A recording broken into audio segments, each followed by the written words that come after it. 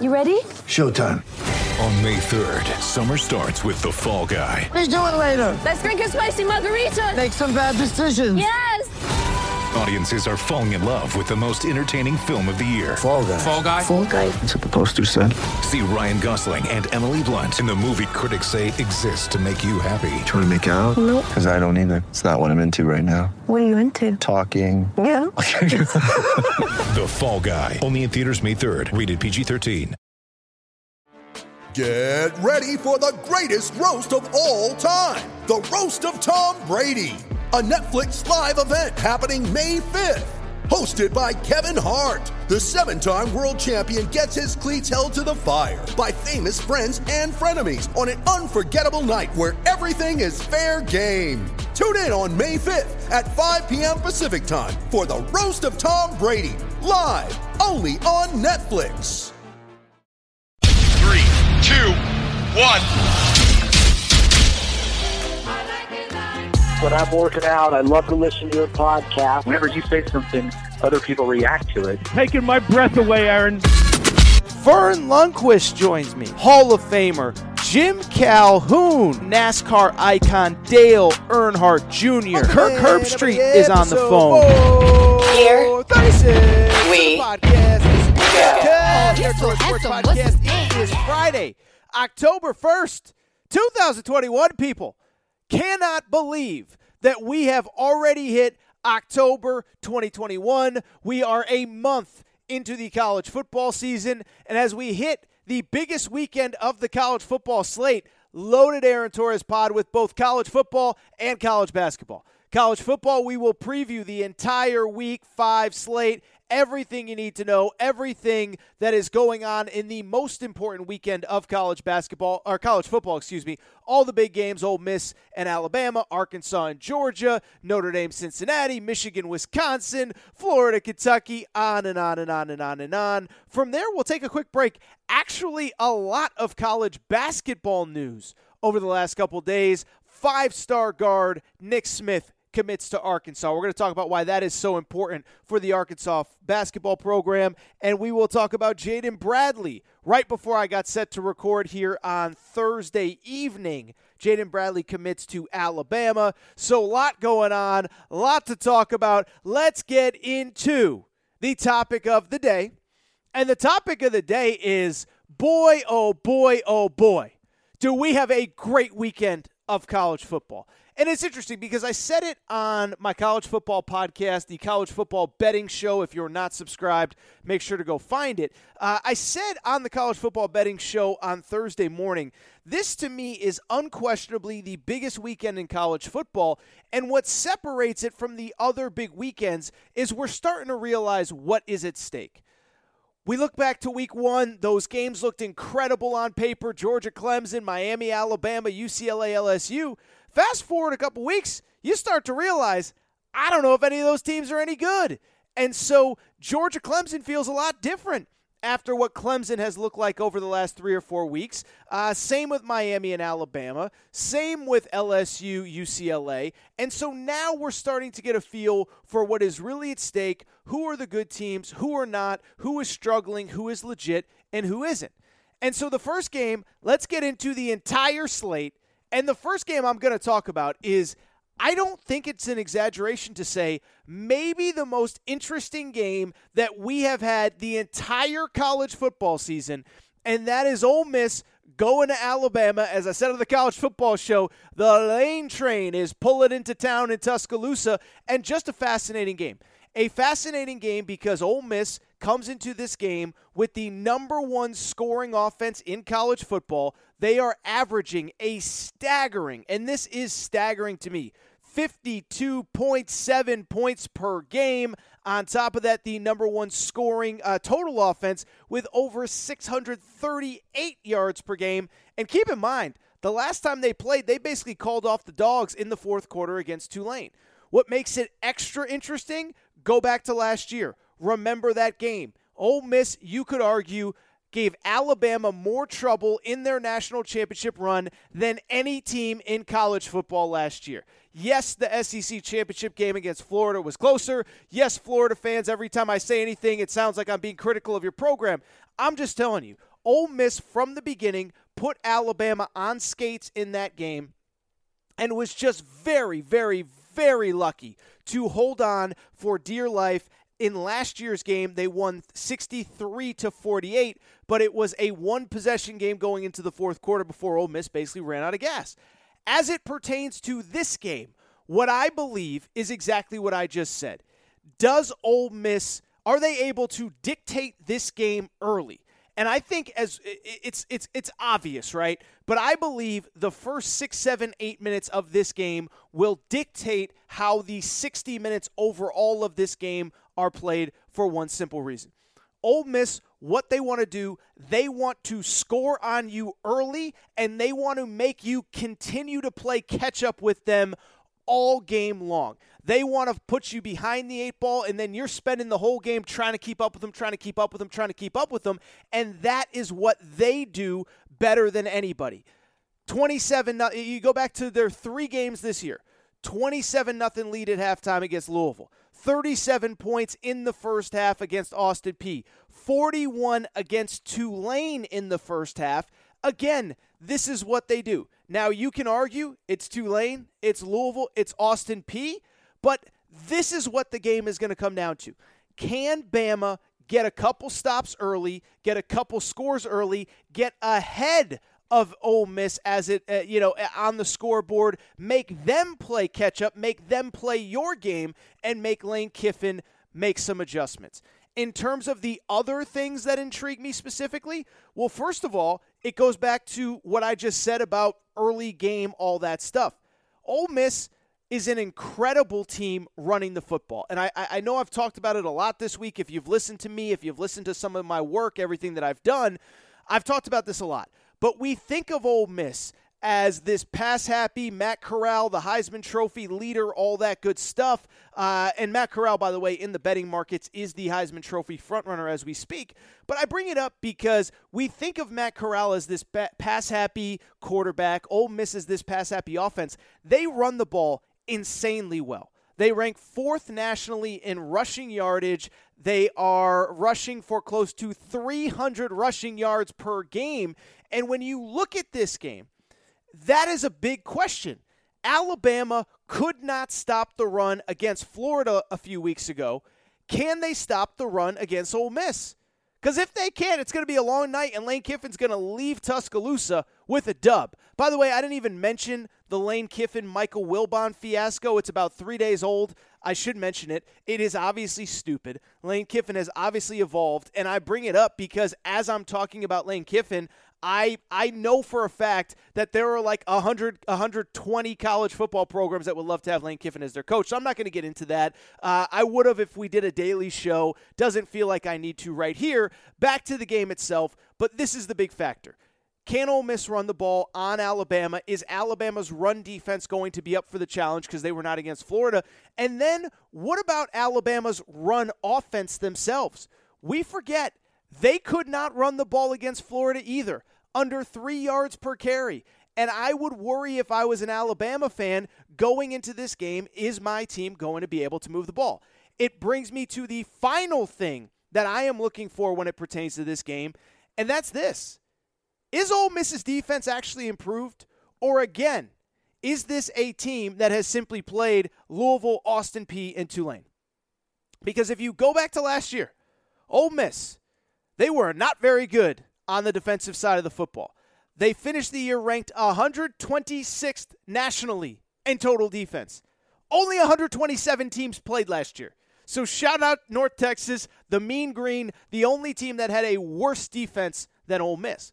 But the question that you now have to peel back, and the question that we will get answers to, and remember, I called this Show Me Something Saturday. On last episode of the Aaron Torres podcast, I called it Show Me Something Saturday.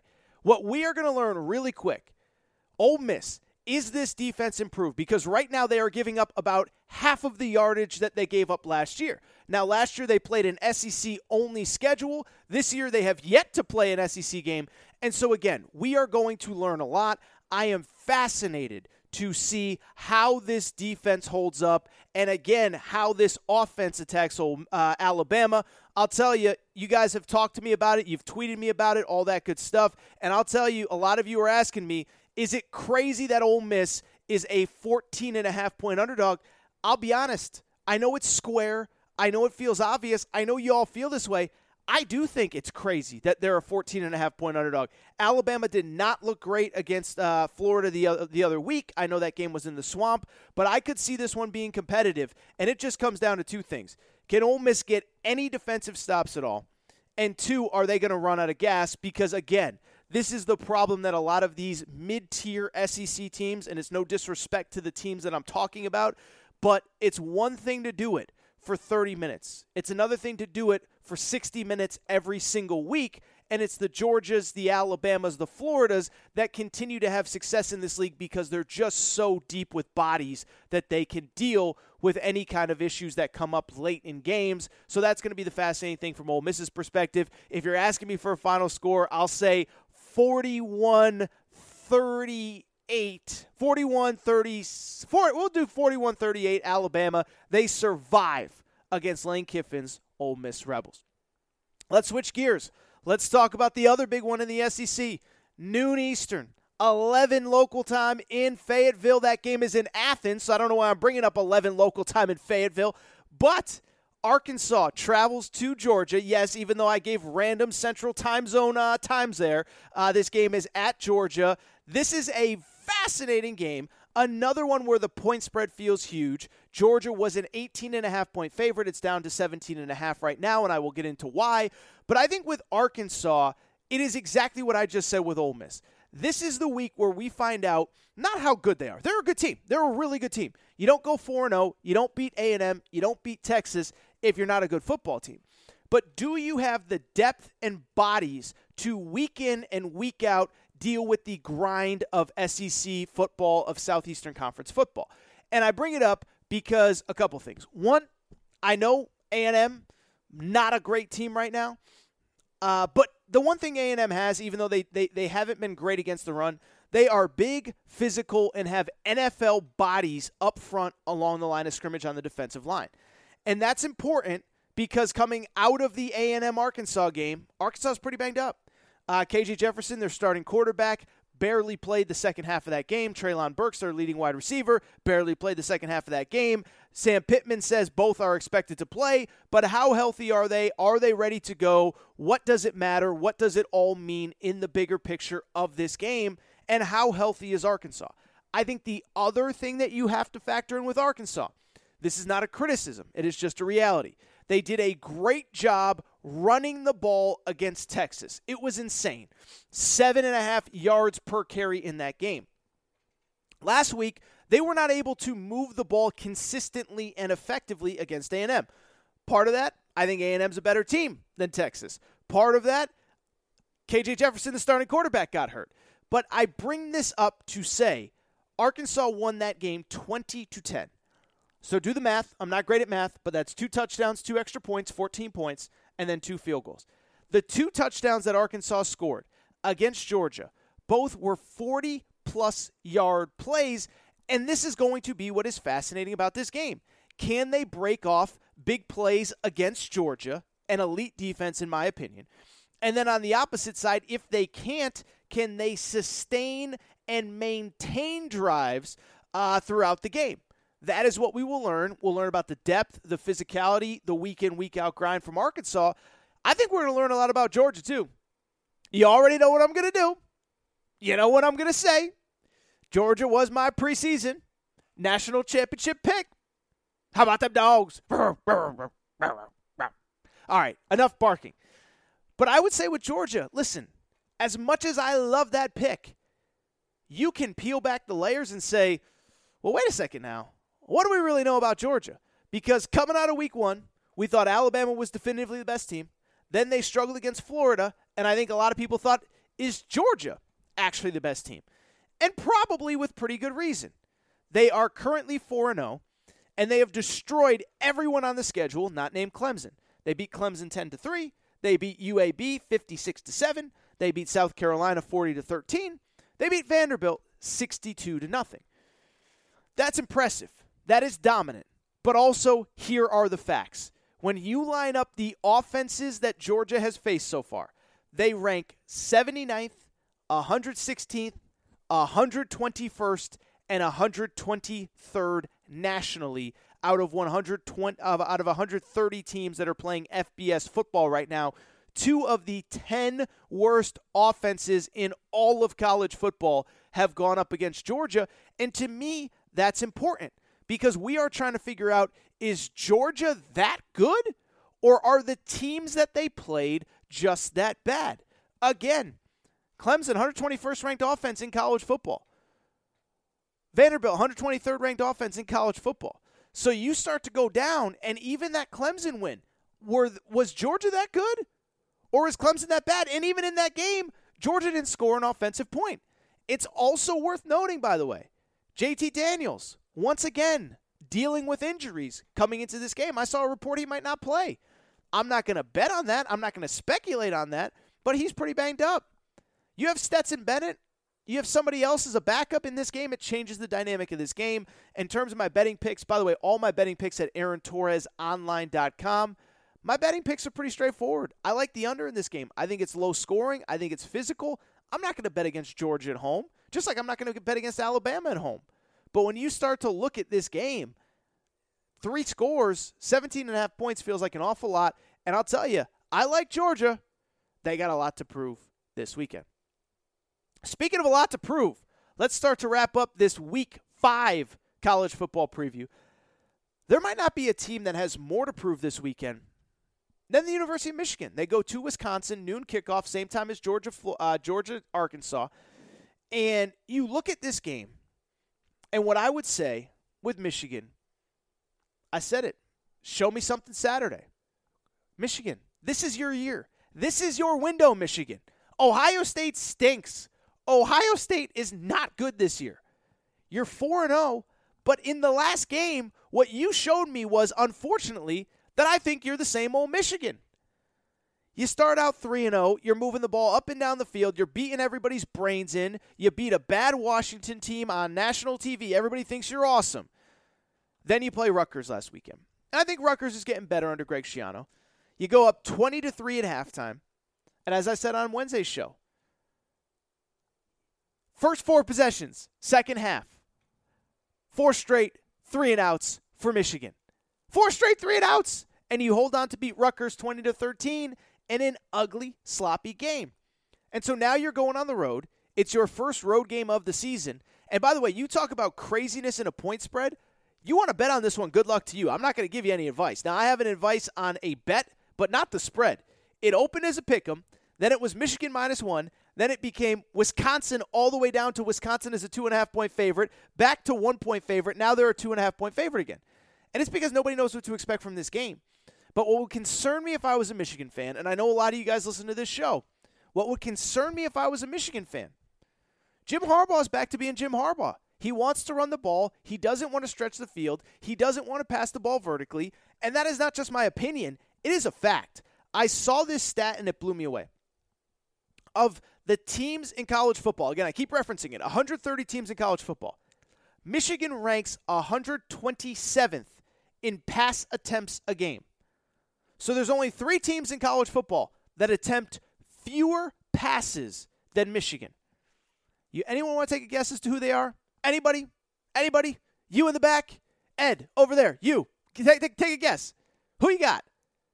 The 3 teams that attempt fewer passes than Michigan in college football in 2021 are Army, Navy, and Air Force. Yes, you heard that correctly.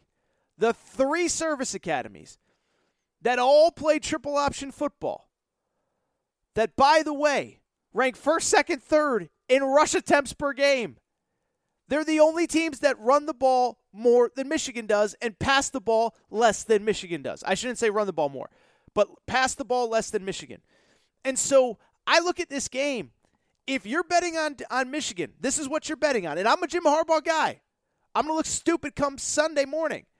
You're betting on Jim Harbaugh being able to beat Wisconsin by running right into the teeth of the defense and right into what they do best. And I just don't think it's going to happen. And so I look at this game, I'd be terrified if I'm a Michigan fan because this could be a vintage Harbaugh just choke job on the road in a game that if you're Michigan, this is a game you should win. You don't have to lose all the games that are important. There's no law that says that. But I would be mortified if I was a Michigan fan because your strength, the run game, goes directly into their strength, and your weakness, their weakness on defense, the pass defense, you're not even going to try to exploit. Now, I don't love Wisconsin either.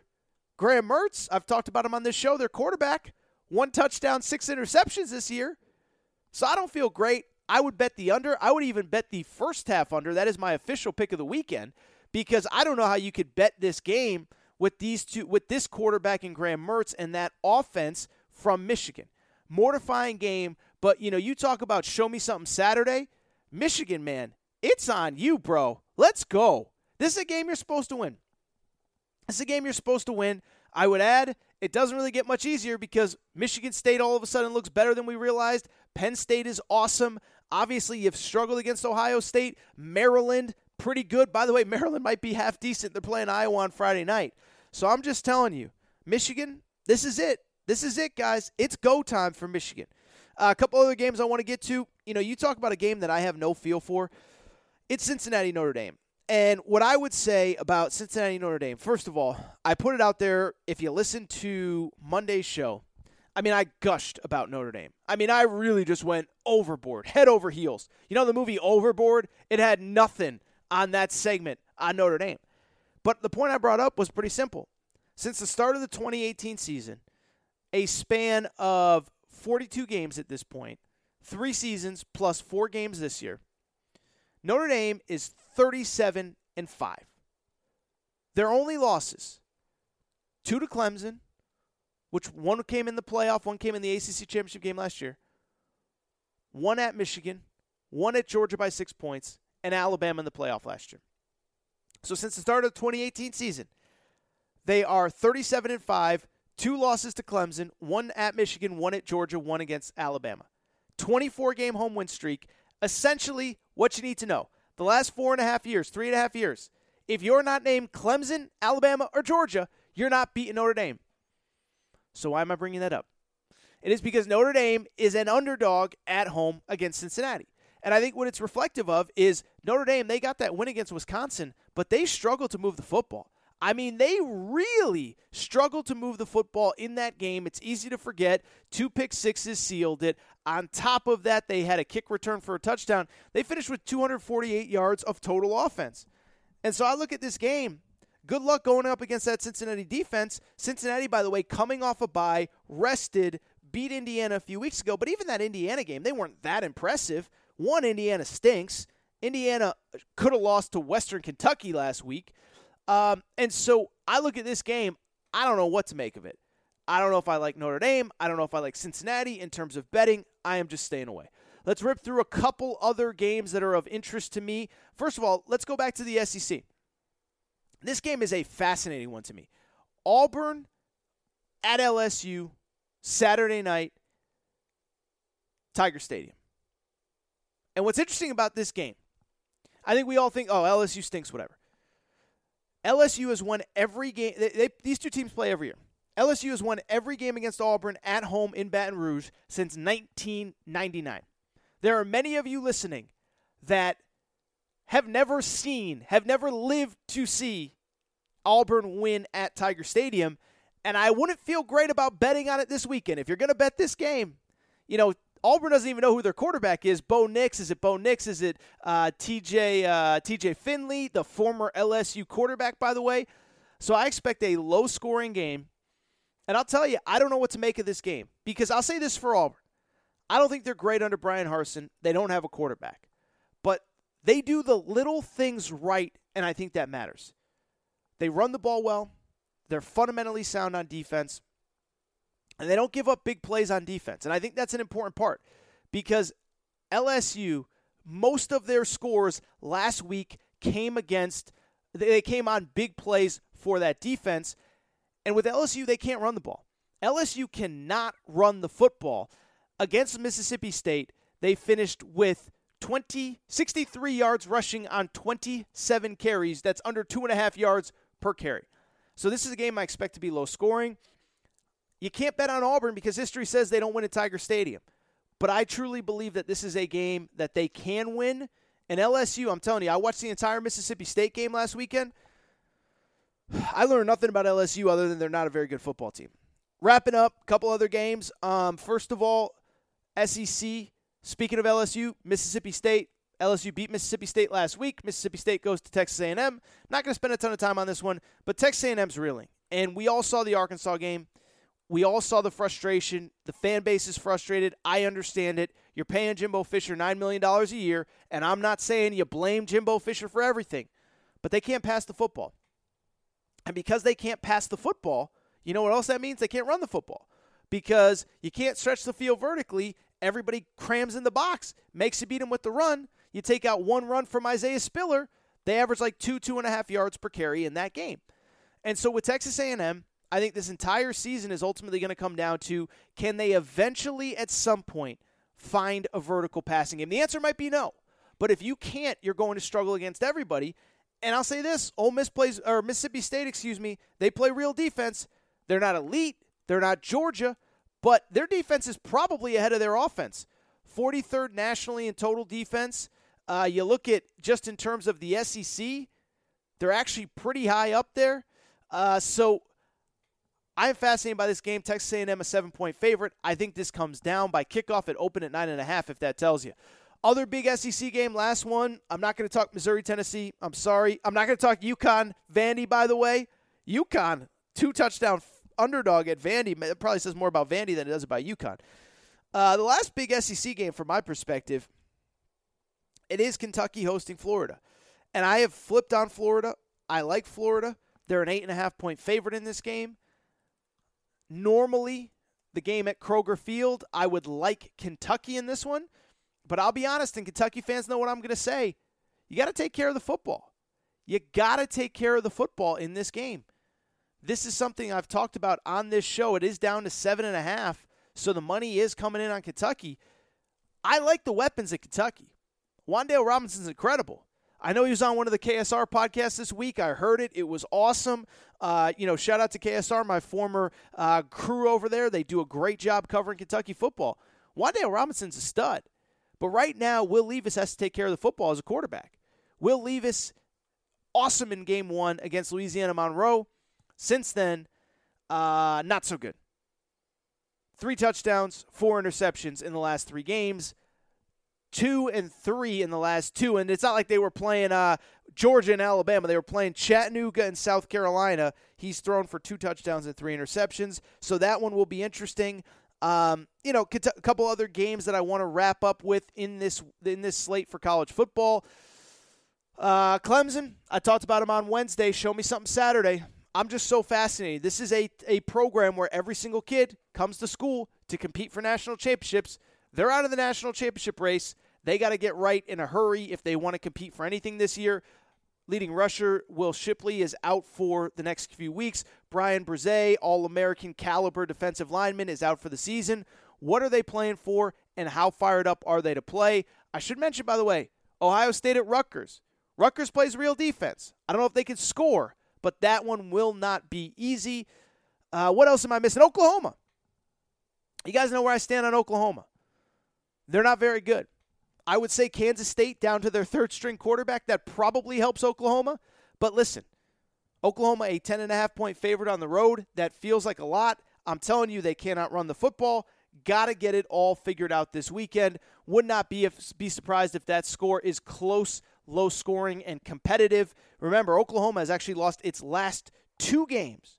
Its last 2, mind you, to Kansas State. They lost last year in Norman.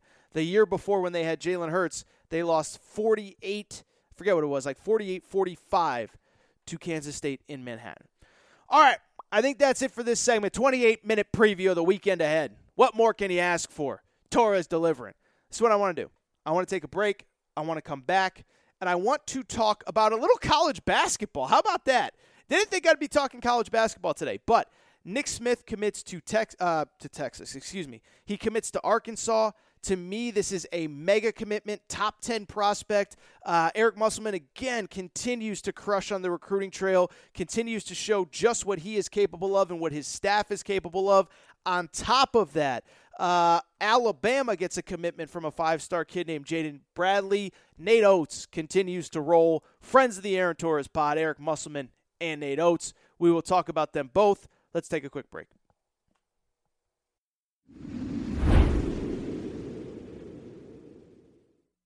All right, everybody. I am back.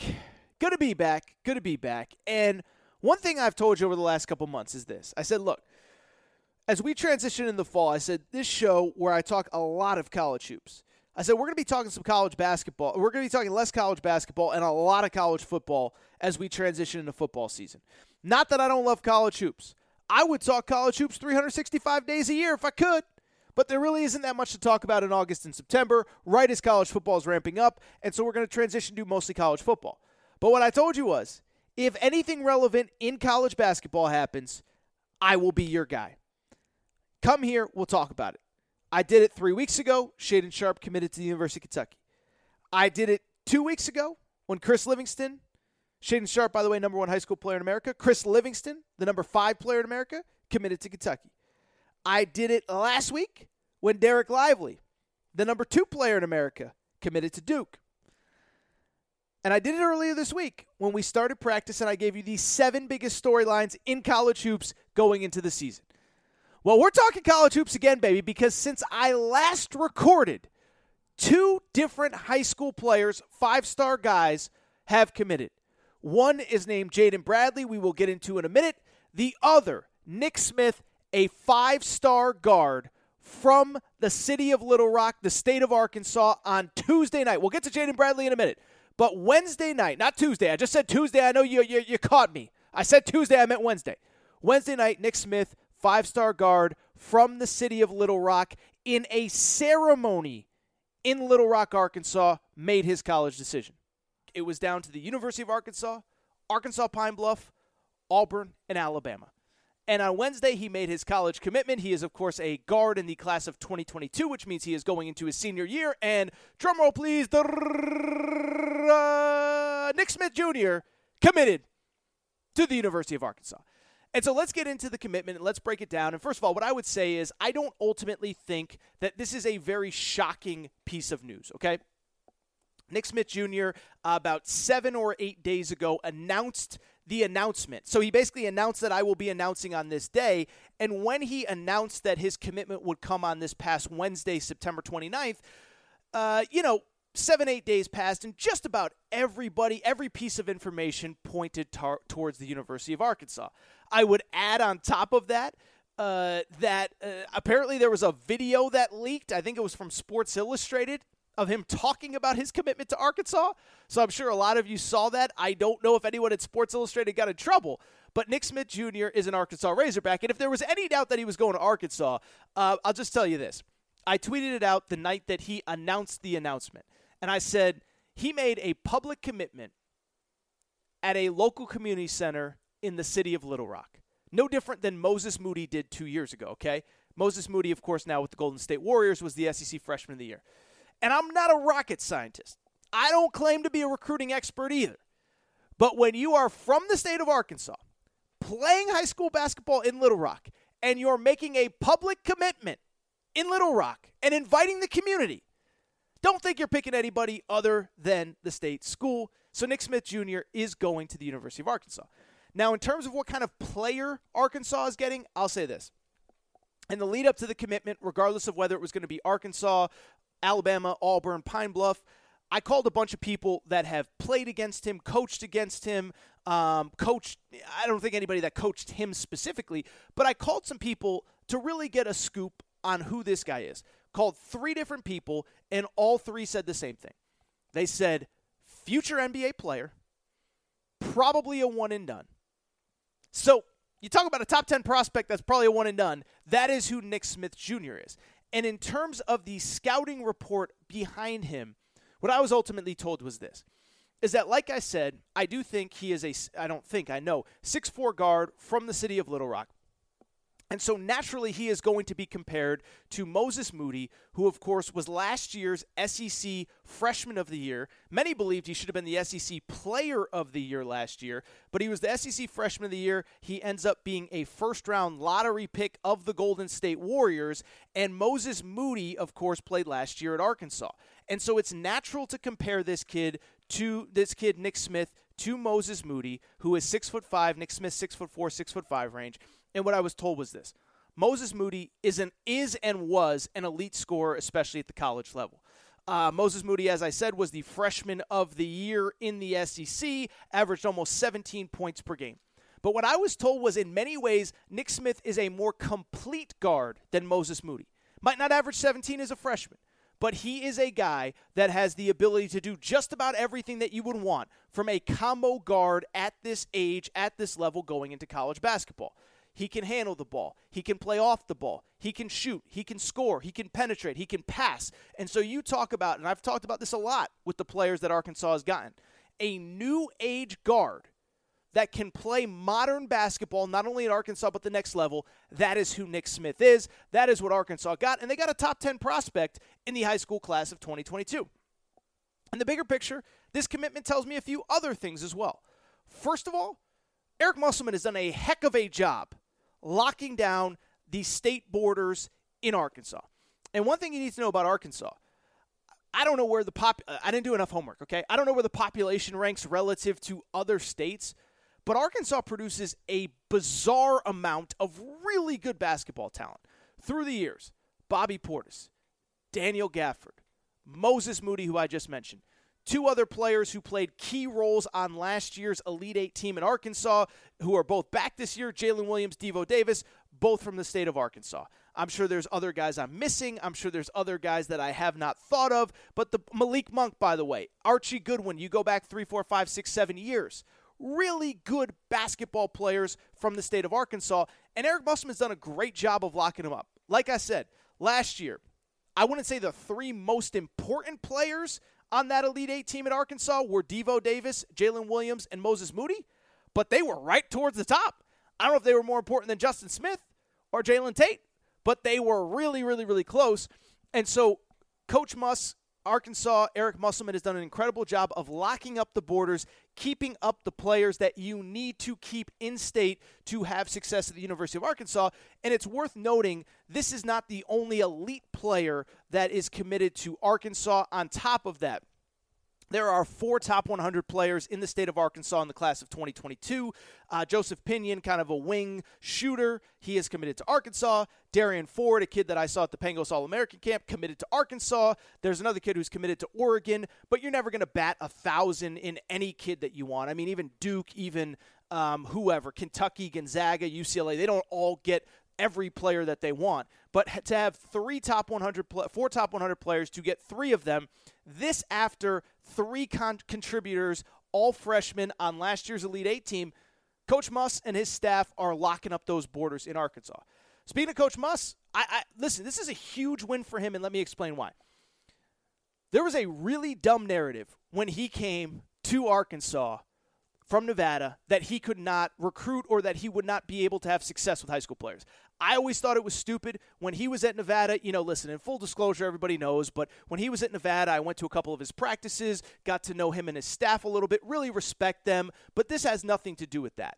But I always thought that was unfair because back then, this is just 3 or 4 years ago, but not many people were taking transfers, and I thought Coach Muss was really ahead of the curve as it pertained to transfers. And so why would you take a high school player at Nevada when you can get a 4th, 5th year senior, grown man, 22-year-old at a school like Nevada in the Mountain West? You're looking for a kid that has had some success at the college level. It didn't make sense for him to recruit high school players. He had one big-time recruit. His name was Jordan Brown. It did not work out. Jordan Brown, for the record, and I'm not criticizing the kid in any way, shape, or form, is still playing college basketball, was at Arizona and transferred to Louisiana Lafayette. And so I just bring it up to say there was this notion that Eric Musselman could not or would not recruit high school players. I would say he's done pretty well so far. Moses Moody, SEC Freshman of the Year, lottery pick. Devo Davis, I think, is going to be really good this year. Maybe the SEC Freshman of the Year, or maybe the SEC Player of the Year, Also, Jalen Williams is a really, really good player. I would add they have another high school player who redshirted last year named KK Robinson, also from Arkansas, I think is really good. And then, like I said, 3 of 4 top 100 prospects in the class of 2022 are committed to the University of Arkansas, and we assume will sign here in this early signing period. Finally, what I would just say really quickly to wrap up is this. I think this recruiting class is a direct reflection of what happened last spring in the NCAA tournament. And I think, however long Coach Muss is at Arkansas, is independent of the fact that last year's group built the foundation, right? Because it was easy to sell Moses Moody or Jalen Williams or Devo Davis on a dream at the University of Arkansas. It was another thing for those guys to come and execute that dream. And so you look at what happened last March, Arkansas making its first Elite Eight since 1995. You look at their success in the NCAA tournament, and now you're starting to see dividends in the high school ranks. And so I just think when we look back at the long-term, big picture success of Arkansas basketball under Eric Musselman, I think it will all point back to last year, that Elite Eight run with, obviously, as I've said a few times, Moses Moody, Jalen Tate, Justin Smith, in addition to Devo Davis and Jalen Williams. Incredible commitment for the University of Arkansas. Top 10 prospect Nick Smith is coming. You got to wonder, too, it's going to be a heck of a roster that's around him when you start factoring in transfers, players who may come back, things like that. But this is a great, big, major commitment for Arkansas basketball. Nick Smith, by the way, not the only 5-star guard to commit in the last couple days. It's crazy. When I published the last episode of the Aaron Torres Sports Podcast on Wednesday, I assumed that this episode we would talk a little college football week 5, we would talk a little Nick Smith, and that would be that. Instead, we have gotten 2 separate commitments in the last 36 hours from 5-star guards in the high school class of 2022. Nick Smith was on Wednesday night, and on Thursday, right as I'm getting set to record this episode of the Aaron Torres Sports Podcast, I go on social media, and I see Paul Biancardi from ESPN says that Jaden Bradley, a 5-star guard, again, high school class of 2022, originally from the state of North Carolina, now playing at IMG Academy, he is going to make his college announcement. And so I obviously waited. He was down to 5 schools, down to Alabama, Arizona, Gonzaga, Florida State. He also listed Kentucky. I'll be honest, Kentucky, I think basically stopped recruiting him about 3.5, 4 weeks ago when they got some commitments from some other players. Doesn't really matter because the bottom line is that Jaden Bradley is a really talented guard. On Thursday night, he makes his college commitment 6 p.m. Eastern, 5 p.m. Central, 4 p.m. Mountain, 3 p.m. Pacific. And Jaden Bradley committed to, drumroll please, and by the way, I promise I won't keep doing the drum roll every time a big-time player commits, but drum roll, he commits University of Alabama. Roll Tide. How about my boy Nate Oates? Nate Oates, friend of the Aaron Torres Podcast, scoops up another 5-star guard to play at Alabama. And so we'll get into Nate Oates in Alabama in a minute, but first let's start with Jaden Bradley because I think he is a really, really special player. And it's interesting because I don't claim to be a recruiting expert. I don't claim to be a guru. But what I'll tell you is this. Based on what I've seen from the high school class of 2022, I believe this kid is actually kind of underrated as a fringe 5-star that is ranked as a fringe top 20 prospect. I don't know who I'd move ahead of him. I don't know who I'd move behind him, all that stuff. What I am telling you is I think he is better than the 18th, 19th best player in the class of 2022, according to 24/7 Sports. I really like this kid. He's about 6'3". He is listed as a point guard. ESPN has him as the number 1 ranked high school point guard in the class. But what really stands out to me in watching him is that, like Nick Smith, who committed to Arkansas, he appears, in my opinion, to be a complete guard from everything that I have seen from him. He is a guy that's 6'3", and yes, he is kind of a point guard. He can create for others. He can distribute. But he can also do all the stuff that you need to be able to do in the modern era of college basketball. He can, yes, create for others, create for himself. He can also distribute. He can also penetrate. He can also pass. He can also shoot. He can also play off the ball. He can also play on the ball. And one thing that has stood out when I have seen him, and again, I'm not a recruiting expert. I'm not claiming that my evaluation of him is the Bible, but he appears to really care on defense. And without criticizing other kids in other classes at other schools, I'm just saying we all know high school kids, they love to put the ball in the basket, but they don't always love to play on the other end. And Jaden Bradley is a kid that strikes me that loves to play on both ends of the court, and I think that matters. I really do. More importantly, what I think it also says, when I watch him play and when I see that he is committed to Alabama, you know what this says to me? He is an Alabama-type guard. And it's really funny, right? Because in college sports, and it's the same in professional sports as well, but, we do this thing where we kind of, listen, we use these buzzwords like culture and brand and style. And I think some programs do it really well, right? Like, Arkansas basketball has a brand. Kentucky basketball has a brand. I think Michigan basketball under Juwan Howard, Penny Hardaway, love him or hate him, they have a brand. But I do think sometimes it's overblown. The one thing you cannot say, Alabama basketball's brand is not overblown because we all saw it last year. We saw that Alabama has a very unique style of play and basically putting together the best season in recent school history, probably the last 30 years or so, basically since any of us have been born. Win the SEC regular season title. Win the SEC tournament. Make the Sweet 16. And how did Alabama do it? We all know. We all watched. It is by having a diverse, unique, creative, playmaking offensive style. And what I mean by that is they don't play, this ain't 1984 anymore at Alabama, okay? They don't play a point guard, and then they play a shooting guard, and then they play a small forward. That's not what they do. Basically, if you want to play at Alabama, everybody's got to be able to pass, dribble, shoot, create, score, penetrate, dish, kick, whatever. You got to be able to be a complete basketball player, and that is what this kid is when I watch him. And so to me, he strikes me as just a really, really, really great fit for Alabama. And sometimes we all know kids make college decisions, and you sit there and say, is that kid really gonna fit there? I think this kid will thrive at Alabama. Really quickly, in terms of Alabama itself, they are on kind of an insane recruiting run that I don't think most people realize. Now, I mentioned a few episodes ago that we have started team-specific Twitter pages for Aaron Torres Media. Torres on the Hogs was the first one. Arkansas basketball, Arkansas football, Arkansas athletics. We also have Torres on UK, which is going to be Kentucky. And we started Torres on Bama this week. And Torres on Bama, the Twitter feed, shout out to the guys that run that. My boy Bentley over there runs Torres on Bama. They put out an incredible tweet after the Jaden Bradley commitment.